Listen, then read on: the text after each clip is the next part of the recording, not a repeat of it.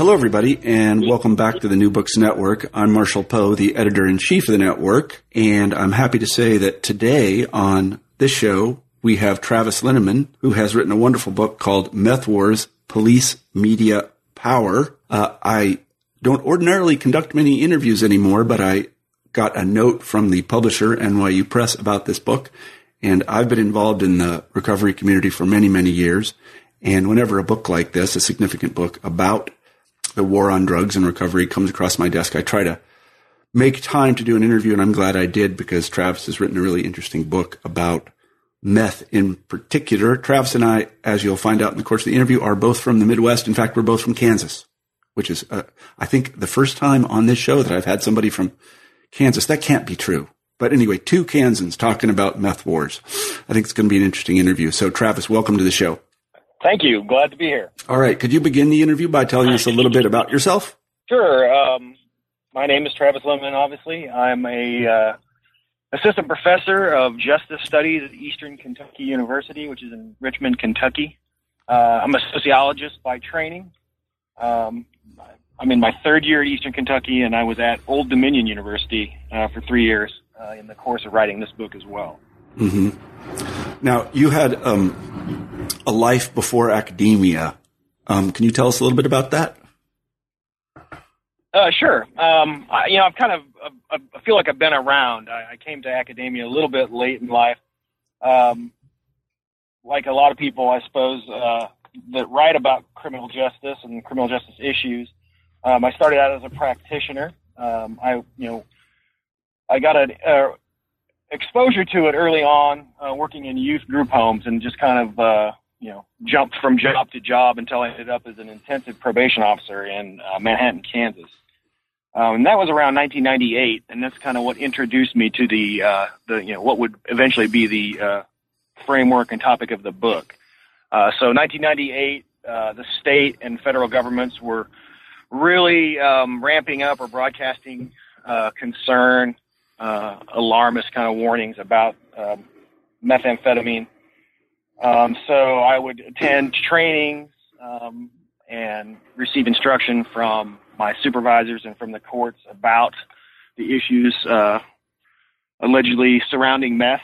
And I'd go in the field and, look for those things. And oftentimes I didn't find that, the instructions that I was receiving from my supervisors and the rhetoric coming from state and federal governments was necessarily lining up with my observations. So several years later, I found myself in graduate school, and I was looking for a topic for a dissertation, and started reviewing, literature on drug war in general, with an eye to write something on mass imprisonment, particularly how mass imprisonment might actually be observed, and how we could document the effects of mass imprisonment in small communities in the rural Midwest where I'm from. And I just kept coming back to meth, either from key kind of signposts in the literature, but also conversations that I had with key people, whether they were academics or practitioners in the field. The kind of this juncture between political rhetoric and my experiences as a practitioner, and also somebody that grew up in a small town in Kansas, led me to think that there might be a useful question there for a dissertation project. Mm-hmm. So the topic found you. You didn't find the topic. Yeah, I kind of feel like I tried to avoid it for several years, and it just kept coming back. Yeah, well, it's a very important topic. It's certainly something that Americans think about a lot. I think if I've read your book correctly, they probably think about it too much. But let's begin with what is really the theoretical framework for the book, and one key concept, and that is the methamphetamine imaginary, which you talk about in the introduction. I don't think many people are going to be familiar with this terminology. Can you describe what an imaginary is and what the methamphetamine imaginary is? Yeah, I'm kind of drawing from a lot of different places, and so I kind of have my own take on Zizek's Lacanian framework. But basically, the methamphetamine imaginary describes how people imagine their relationships to one another, to the community, to the world through this particular drug. And then also that branches in more broadly to the idea of a drug war imaginary. So how everyday interactions can be structured by this notion of a very harmful substance in the community, people who use this harmful substance in the community, and how that might pattern everyday life. Mm-hmm. So, I look to literature, film, television, but also the words and actions of everyday people, mm-hmm. to see how this imaginary effect might be at work. Mm-hmm. And I would say one of the things that you and I both know, being from the Midwest and all, is how it is associated with the Midwest, and particularly the rural Midwest. Oh, absolutely. That's what I found particularly useful about meth, or at least interesting about meth, is that it's, perhaps the only drug that's most strongly associated with not only the Midwest, but with working class white people. Mm-hmm. And so, I mentioned my interest in mass imprisonment. Mass imprisonment is oftentimes associated with people of color and cities and cities, central cities in particular. And so, in thinking about how mass imprisonment might appear in the rural Midwest, this drug that we were really ramping up, interest in, also strategies on how to control it in the late 90s, made kind of a useful sort of lens to think about these questions, but also a way to kind of understand class and race in a unique way. Mm-hmm. Mm-hmm. In the context of the mass imprisonment. Well, I first encountered methamphetamine, let's just put it that way, in the 80s. And in the 80s, I was in the Midwest. And at that time, it was well below the radar. It was not a drug of choice for almost anybody, but except I had heard that bikers did it a lot, although I never met a biker who did it. To be honest with you. Right. I knew that it was called crank. But I only learned that later after encountering it, and a lot of it was from Germany. I don't know what was up with that. But in any event, in the 90s, as you say, it really became a focus both for law enforcement and then a little bit later for the media. Can you talk about how methamphetamine became a focus of attention for these folks? Sure. Well, I think part of the reason it was off the radar is because it was so strongly associated with, a small population of folks, whether it be the outlaw motorcycle subculture, but also just associated with working class whites. And at that, to that point, and in our history of drug control, we haven't necessarily focused on working class whites as a population that's necessarily at risk or so-called or supposedly responsible for the ills of a particular drug.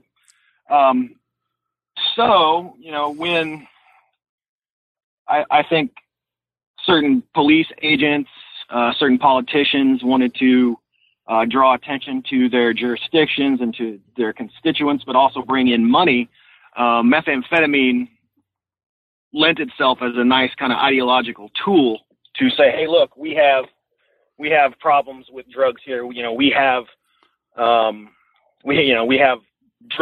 drug war terrain here as well, and to kind of move the discourse from the city to the country was particularly viable, I think. And then for the media, that just made a whole lot of sense. Mm-hmm. It's a very useful and old tale. The demise of rurality, the demise or the threatened wholesome landscapes of the breadbasket or middle America or the heartland.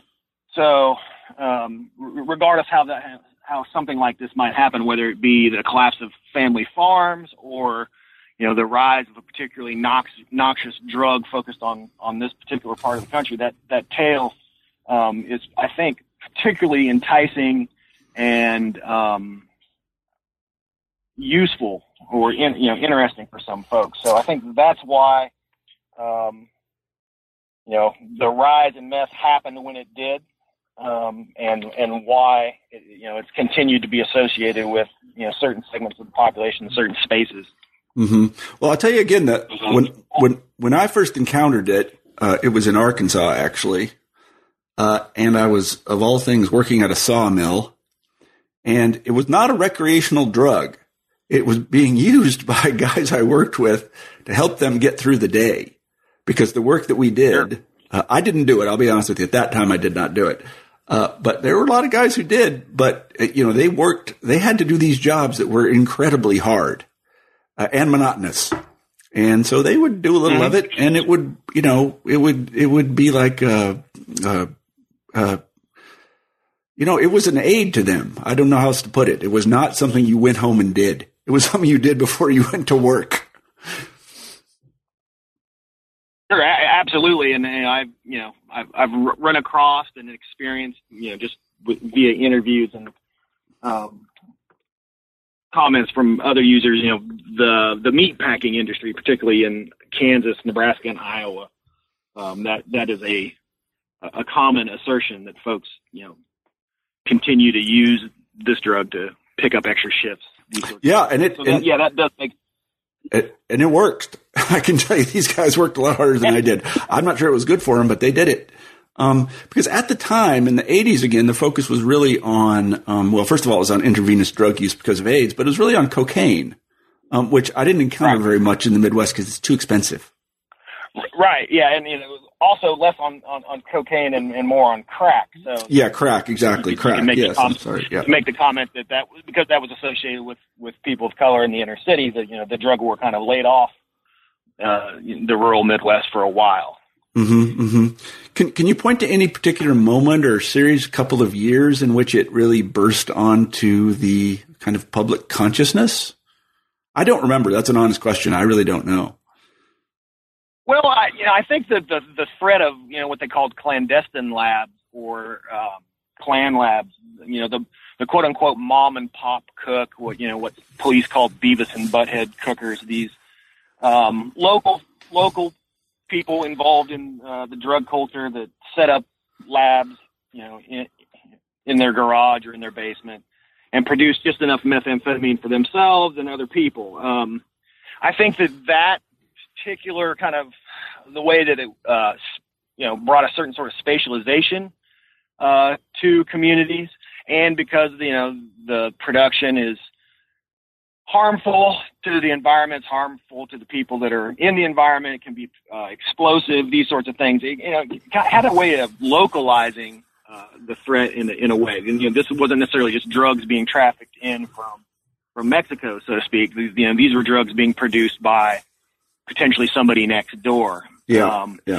And so I think that made it, that was particularly kind of alarming for everyday people. But then again, I think it was compounded by the fact that the feds didn't really track methamphetamine at all until the late 90s, and didn't track meth labs in any sort of systematic way until then. So when they started to do it, they had a kind of natural explosion, so to speak, in the number of labs that they were able to report on. So all of a sudden they had this, in a way, socially constructed phenomenon. They started recording on it at a certain time, and they said, from year X to year Y, we've had, this percent increase.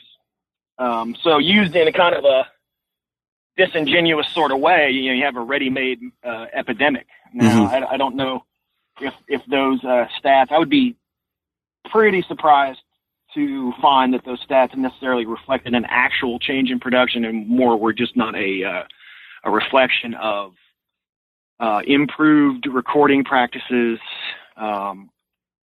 that made it look like there was this explosion. Yeah, I see just what you mean. I think those things.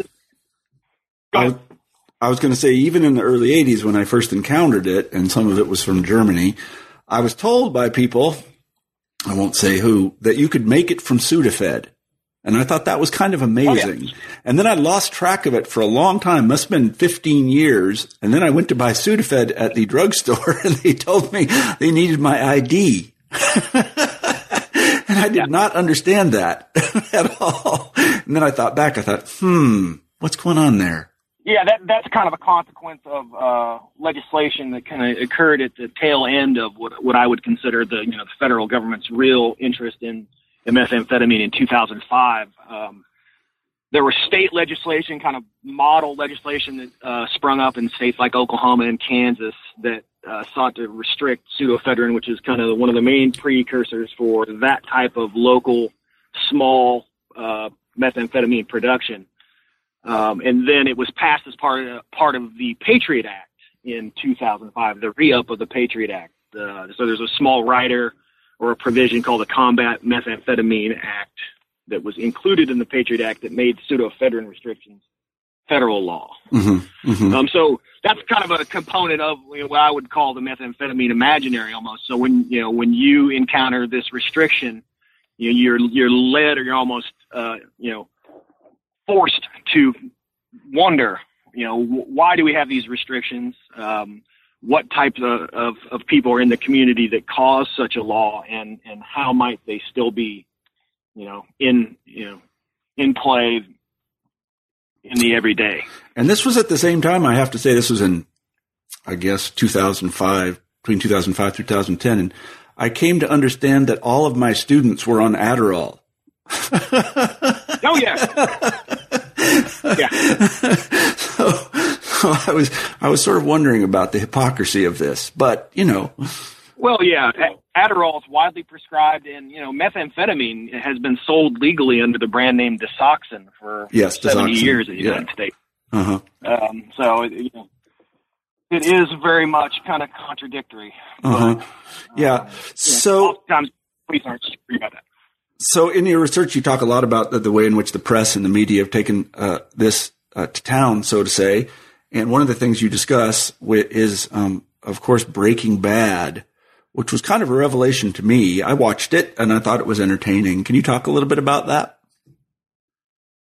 Sure. Yeah. I use Breaking Bad to kind of more explain or flesh out this idea of the imaginary. So Breaking Bad, tells the story, this really interesting, captivating story of Walter White, just average, everyday chemistry teacher, brilliant chemistry teacher who, gets ill and is forced to enter the drug trade as a way to provide for his family should he die. And so the narrative of the story basically it hinges upon or focuses on methamphetamine. So, I think the most gravitating part of the series is its characters, particularly Walter White. You begin, really caring about the guy, and you're constantly flipping back and forth in, having empathy for him, but then also hating his actions. And he really does kind of become a monster. So his transformation from a, milquetoast chemistry teacher to a drug kingpin, this, monstrous murderer, hinges upon methamphetamine. And so I think that's a very useful sort of window into this idea. When a crime occurs, do we go searching for, the old standby stereotypical explanations? Was the person on drugs? Were they stealing to provide for their habit? And with Walter White, we asked those same sort of things. Did he do it to provide for his family, or did he do it because he was power hungry megalomaniac? And I think the question we should have been asking all along that Breaking Bad never really gets at is, why was a decent school teacher without decent health care, sure, without life insurance for his family, and these sorts of things? Mm-hmm. But our fixation on the lure of the drug trade and the darkness of the violence that obviously is always connected to the drug trade always, I think, tends to overshadow that. So if it does it in the imaginary with Walter White, I think we can also look for the ways that we use methamphetamine in the drug war also to overshadow kind of some of these more grim realities of everyday life mm-hmm. for people, in the quote unquote real world. So, yeah. Well, this sort of, go ahead. I was going to say, it sort of takes me back to the guys that I knew in the sawmill and other people I met later. One of the things that Breaking Bad doesn't do is talk about the end users of Walter White's products. And you gain no information about them other than there are a couple of characters in the show who are described as tweakers, I think, and they are completely helpless, mm-hmm. completely 100% helpless. That's not my experience with people that use this stuff. No. Yeah. And, again, the question's not asked, well, why are they using it, or what else is going on in their life? They're just kind of degraded junkies without any sort of human agency or complexity. And I think that's a thing that we tend to do with people that we deem drug users or addicts. Yeah, it was a kind of startling omission from Breaking Bad, because a standard sort of sub-narrative in these sorts of television productions or movies is they usually follow an end user. I'm thinking of something called Traffic, which was originally a German production, and then and in that you do actually follow somebody who is a user of heroin. It's a politician's daughter, if I recall correctly, and she crashes and burns pretty dramatically. But that's completely absent from this. You don't ever meet an end user, as far as I know, in Breaking Bad. Not so much. I think the two, very stereotypical, quote unquote meth heads. Their characters, their names are even Spooge and Stooge. Yeah, exactly. Those are the guys I'm thinking about. Yeah, right. Those are exactly the guys I'm talking about, and they are not typical. Not in my experience. And abuse their child, and all the stereotypical things that we associate with drug users. Yeah, exactly. But that's a strong omission. There's a lot of omissions, I think, from Breaking Bad. Well, it is. I do like the show. It's TV, so we can't. So right. One of the things I'm particularly interested in is the epidemiology of meth, and you talk a little bit about it. Do we have any idea about how many Americans use it, or whether there have been an increase or a decrease or anything like that? Are there any reliable indicators of it? And I ask that with a certain degree of skepticism, because this is the kind of thing people lie about. So I don't know how you would get good stats on this. Right. The National Survey of Drug Use and Health, which has its problems and has been critiqued pretty widely, is the source of data that government agencies tend to point to. So it's the best sort of data that I think that government agencies have, particularly long term. And that survey has shown over probably the last 5 or 6 years, less than 1/10 of 1% of the population uses meth, according to that survey. Mm-hmm.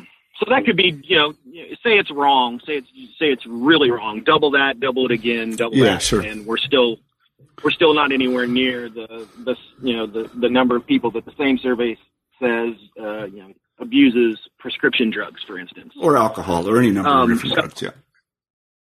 Yeah. So they report around. It's been pretty stable. 450,000 people, according to that survey, in the most recent year, I believe. Mm-hmm. Mm-hmm. So not a lot, particularly for the amount of time that this is occupied in our popular culture. I think again, the actual representation of this drug in the community probably doesn't meet what our popular culture suggests.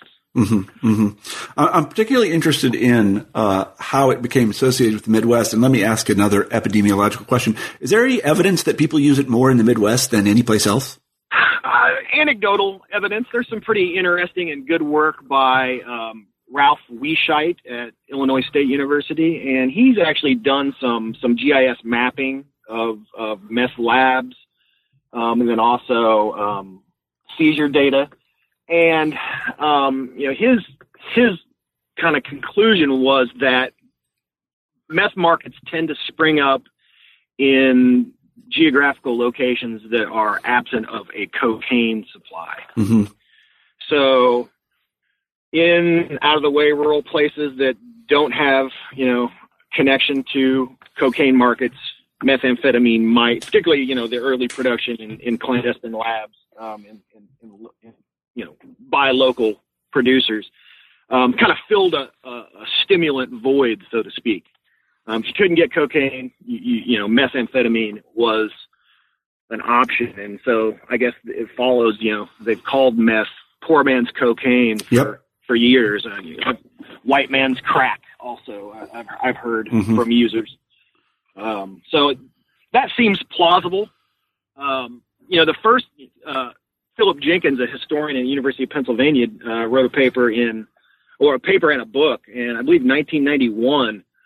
And the first meth markets that the federal agencies had identified and that he discusses, Pennsylvania, particularly Philadelphia, and that was associated again with a outlaw motorcycle group, but then the West Coast and Hawaii. And so at that time, particularly the rural Midwest was not considered, borrowing from Nick Redding's book, Methland. Mm-hmm. I think that there was a considerable amount of cultural and political work that helped kind of push the narrative and fix it in states like Iowa and in Kansas and Missouri in particular.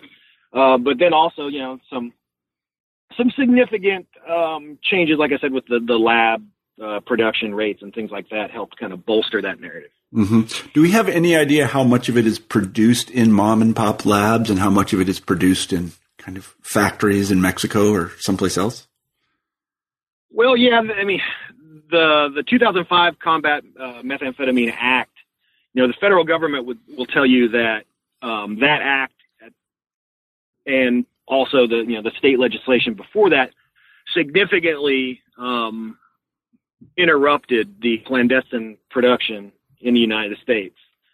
I'm a little skeptical of that, and I think I try to show this in the book that the lab seizure rates, at least in states like Kansas, were dropping prior to the imposition of those laws.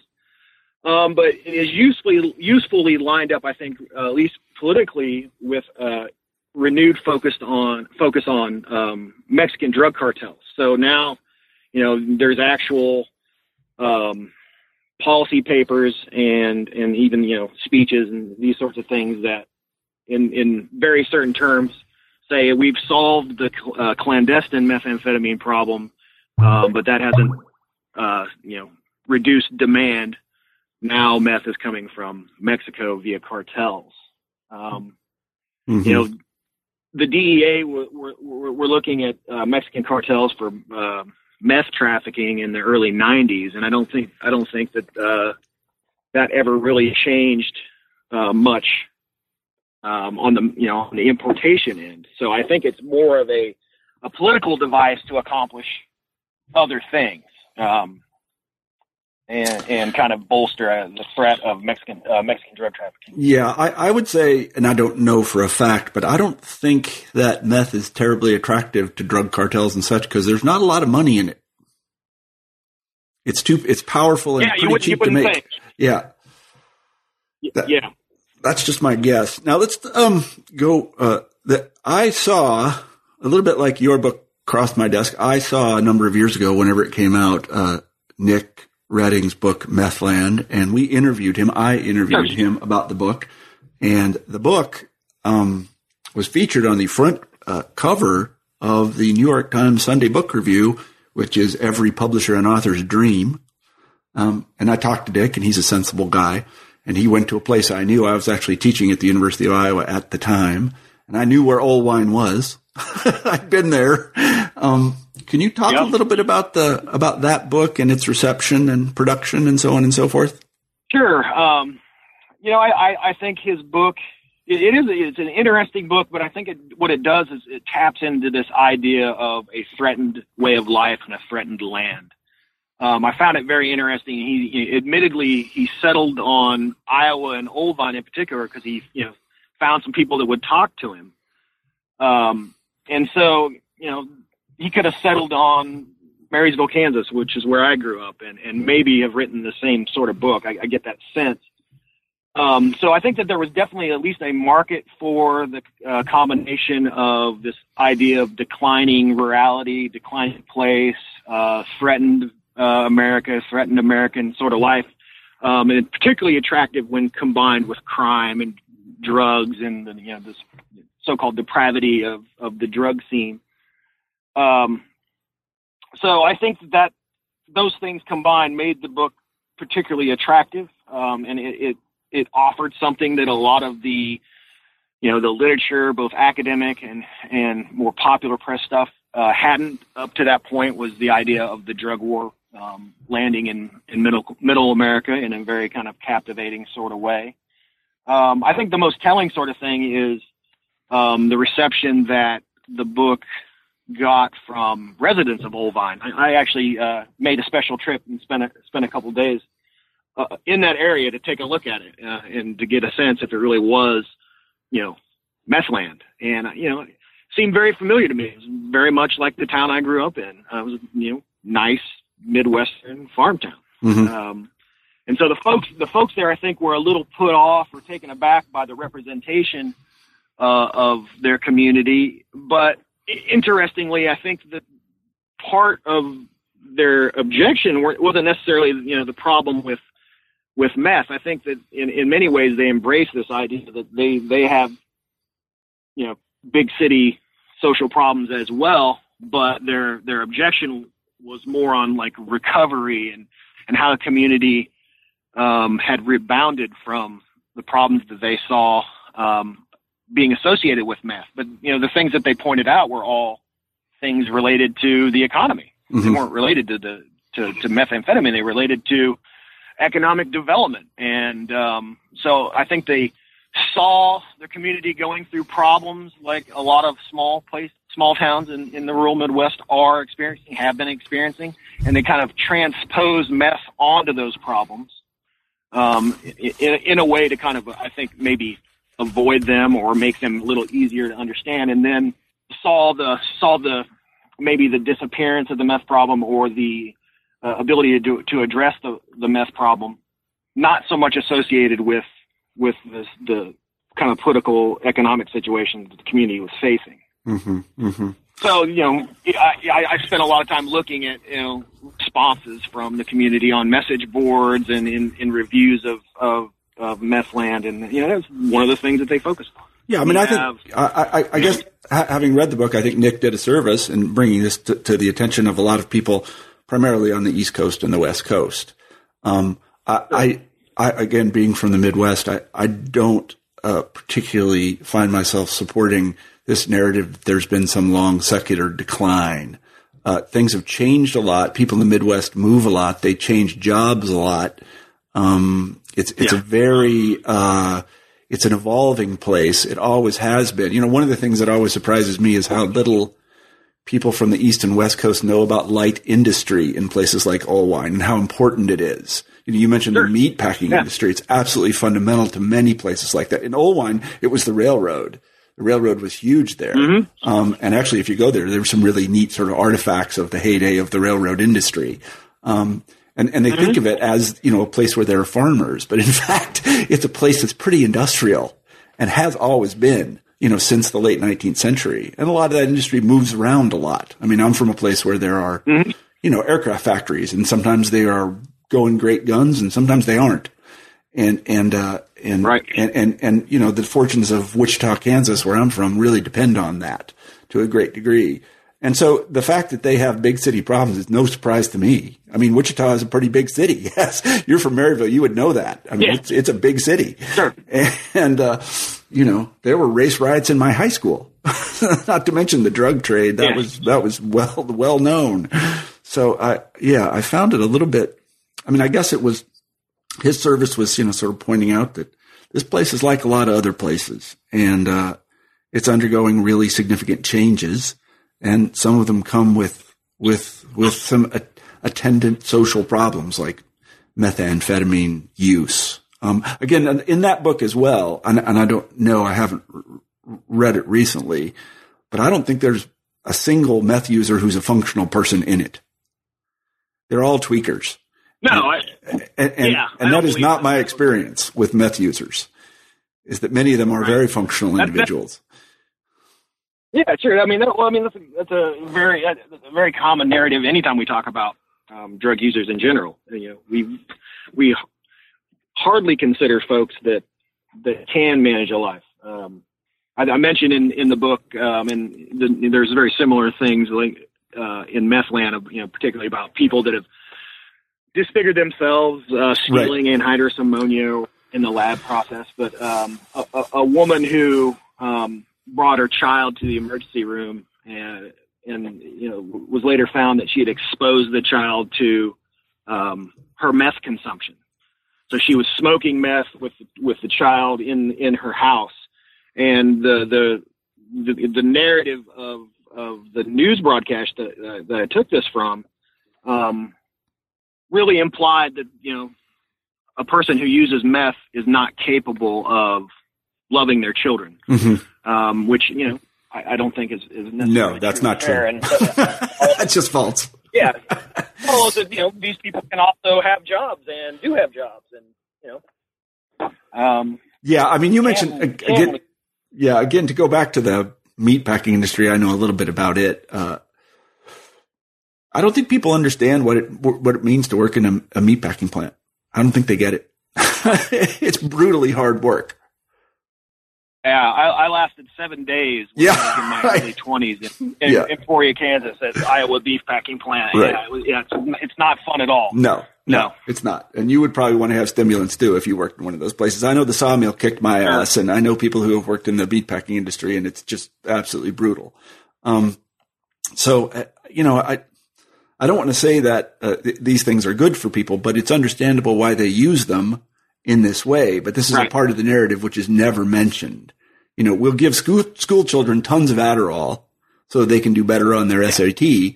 But when, you know, some guy that works in a, you know, meatpacking plant does meth so he can get through the day or 2 shifts or something, then that's, you know, of course, horrible. We can't have that. And he can't take care of his children and so on and so forth, which, you know, is the ripest bullshit, if you'll pardon my French.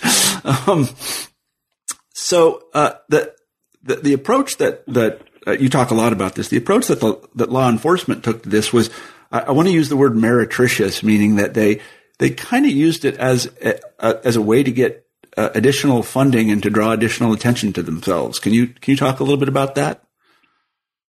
Oh, sure. You know, I think that this follows a pretty consistent pattern with law enforcement and policing in the United States, and not just related to meth, but, you know, a number of different social problems. I mean, the FBI was bolstered in the late 70s when they were facing potential budget cuts. They were bolstered by the threat of serial murder, and they really played it into that threat to make sure that they were viewed as necessary by the public. There's a really interesting book by Philip Jenkins, again, who wrote a little bit about that. With meth, the threat to the community, whether it be from labs or to children, brought in funding, does still bring in funding to states. So part of the 2008 stimulus package after the 2008 crash, one of the things that was offered to states like Kansas was a rural law enforcement methamphetamine initiative, which, you know, was a fund of several $1 million distributed directly to policing in states that had already established a problem with meth. So this money was or can be used for things like in Army-style weapons, body armor, these sorts of things, but also for anti-drug messaging and anti-drug education programs that haven't been shown to be necessarily useful or even in some cases harmful. So I'm talking about, you know, DARE-style programs that don't enjoy a lot of empirical support.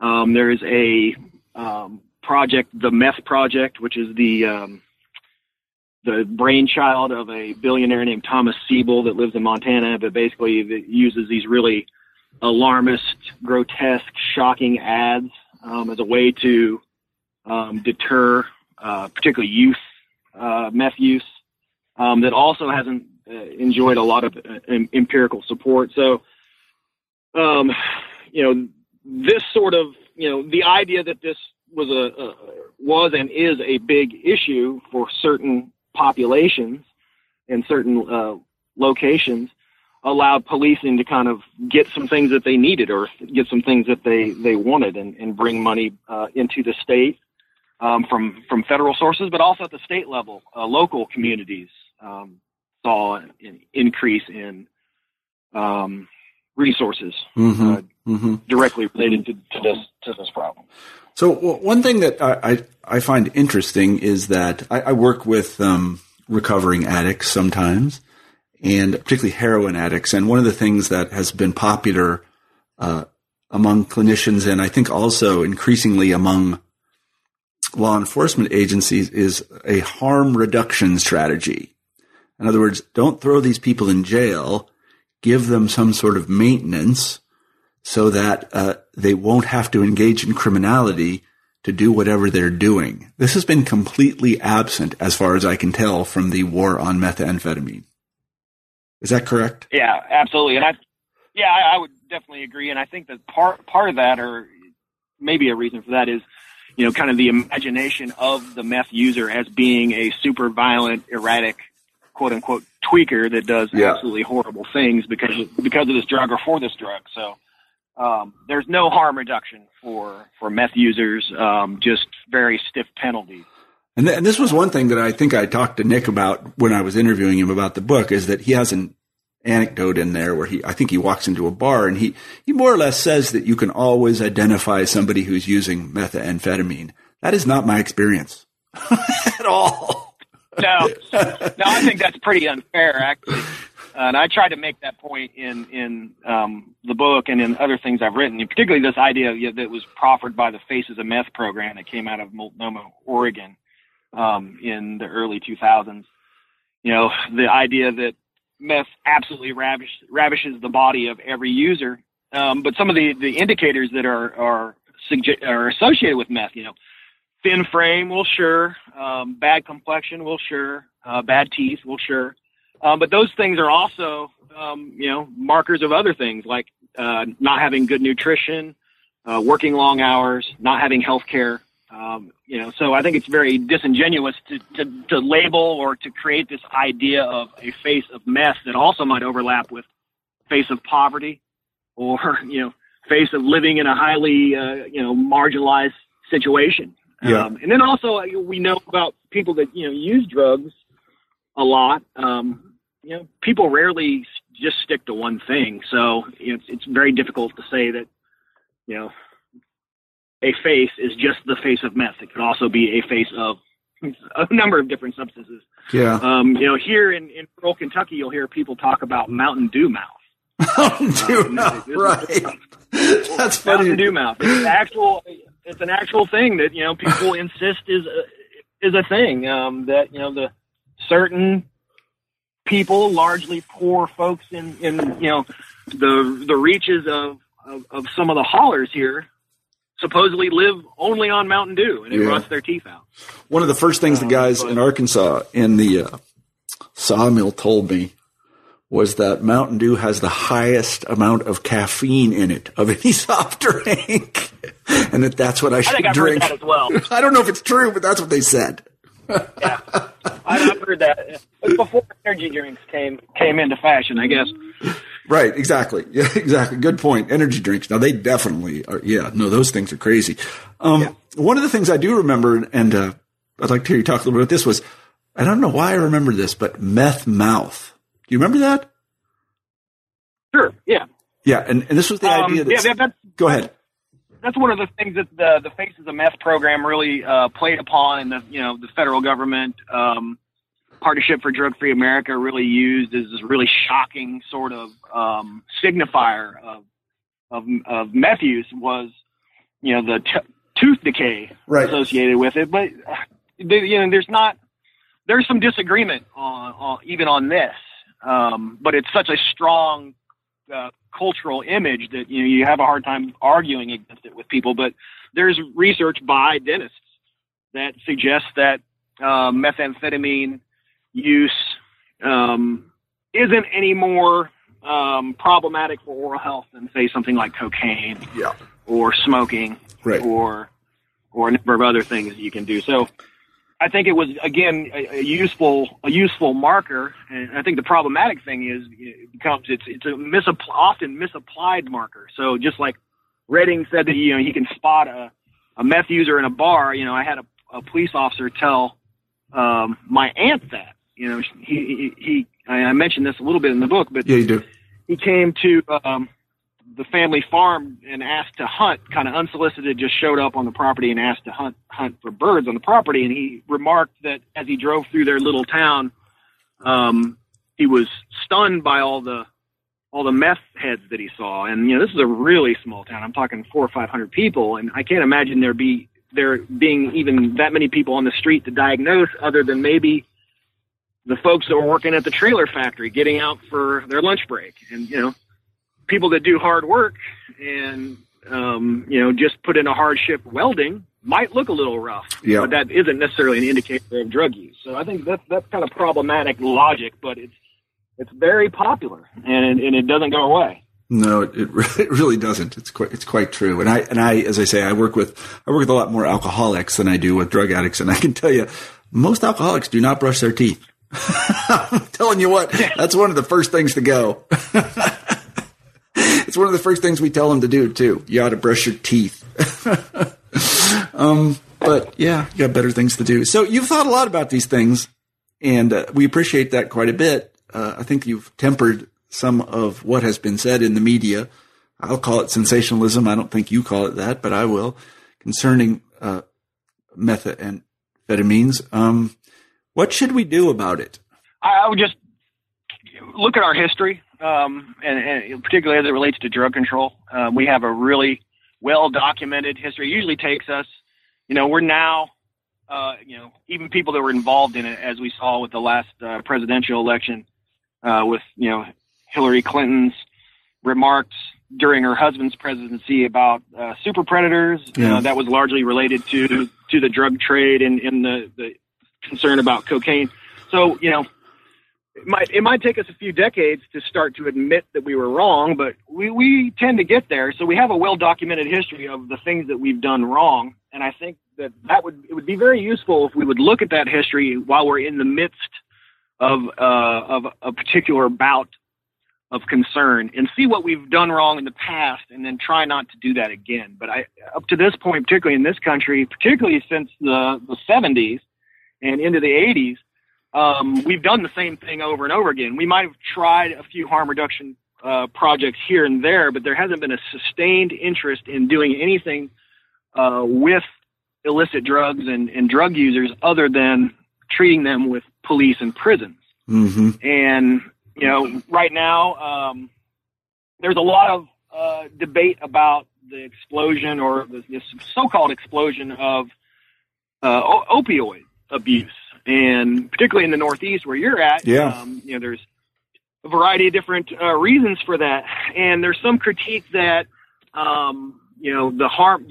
the arguments for harm reduction as it relates to opioids, particularly in the Northeast, is because opioids are particularly associated with middle-class white folks. And there may actually be some validity to that argument, but in Appalachia, there has been an issue with opioids for a long time, and that hasn't been dealt with in a kind of a harm reduction sort of manner. These folks have been going to prison in Appalachia for opioid use and possession for a long time. So I think that having some long view of what has been done might help us, map a way forward with policy and even just basic cultural practices or our understanding of these issues. I'm very skeptical of the term epidemic. Even if it's actually appropriate to use, I don't find it all that helpful because it just sounds the alarm bells, and I think it leads to panic and in some cases paralysis for folks. And definitely overreaction. The history of drug control in the United States is definitely the history of overreaction for sure. Yeah. So looking at our history, being mindful, being critical consumers of news stories, being skeptical of the word epidemic, and then also, being skeptical or at least questioning the idea that, as you pointed out, drug user is automatically a violent criminal or irredeemable. We have, it's such a concrete entwinement, in our popular culture, in our imaginary that, you use drugs, particularly use a particular kind of drug, other than maybe marijuana, you're automatically a violent criminal. And that's not the case. No, it's not at all. Don't have statistics that suggest that. My experience doesn't necessarily suggest that, but the word on the street does suggest that. And I think we need to contest the word on the street, because, we end up treating all drug users like, violent, criminals. And, we know what we do with those folks in this country. We put them in prison or worse. Yeah. So what you know this, and I don't know the answer to this question. What happens if you get caught with a few grams of methamphetamine in Kentucky or someplace? I haven't looked actually for the guidelines in the state of Kentucky. But in Kansas, you're looking at jail time. A sugar packet of meth, or a sugar packet size of meth, regardless of your criminal history, is going to get you 12 months in prison. Wow. So no ifs, ands, or buts. Do not collect, do not pass code, do not collect $200. And if you're associated with production, then you're looking at, years, maybe upwards of a decade in prison. And interestingly, when we talk about production, they say necessity is the mother of invention. So with the pseudoephedrine restrictions, some people have figured out how to produce enough methamphetamine just for themselves in what amounts to a small 2-liter pop bottle. So they call this the shake and bake method. Mm-hmm. Yeah. And so you can put the pill and some chemicals in the pop bottle and get enough for your own consumption. But in the law's eyes, that's still production. So they treat the 2-liter pop bottle like they would treat a super lab in some instances, and a 2-liter pop bottle can get you, in Kansas at least, can get you over 10 years in prison. Yeah.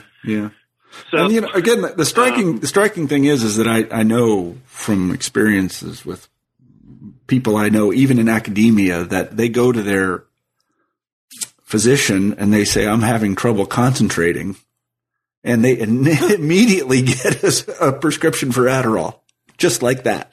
Mm-hmm. I don't know. Mm-hmm. So I guess my recommendation, if you're thinking about doing methamphetamine, is go to your doctor. Tell your doctor. Go to your doctor and tell your doctor you're having trouble concentrating, because it's crazy to put somebody in jail for that stuff.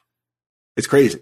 Yeah, and we should actually question, why am I having a hard time concentrating? Well, maybe we're rejecting the idea of long hours and tedium. Yeah. Maybe that's our body's natural defense against some of the stuff that we're asked to do. Yeah, I don't know. It's a tough thing, and you're right. We're dealing with a kind of hysteria about opioid use here in the Northeast, and the people that I know who are now clean and have been in that culture for a long time have an interesting hypothesis about it, and they say that the people that are ODing on it, and of course we have great sympathy for them, are people that don't know what they're doing.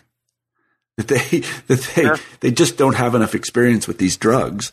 And because, again, just a friend of mine, a guy I know very well, who was he was a heroin addict for many years. He said, if you know what you're doing, you'll never OD. But obviously these people don't. And that's the dangerous part of it, is that they don't have the right information about how to do it. I mean, I'm not suggesting they do, but.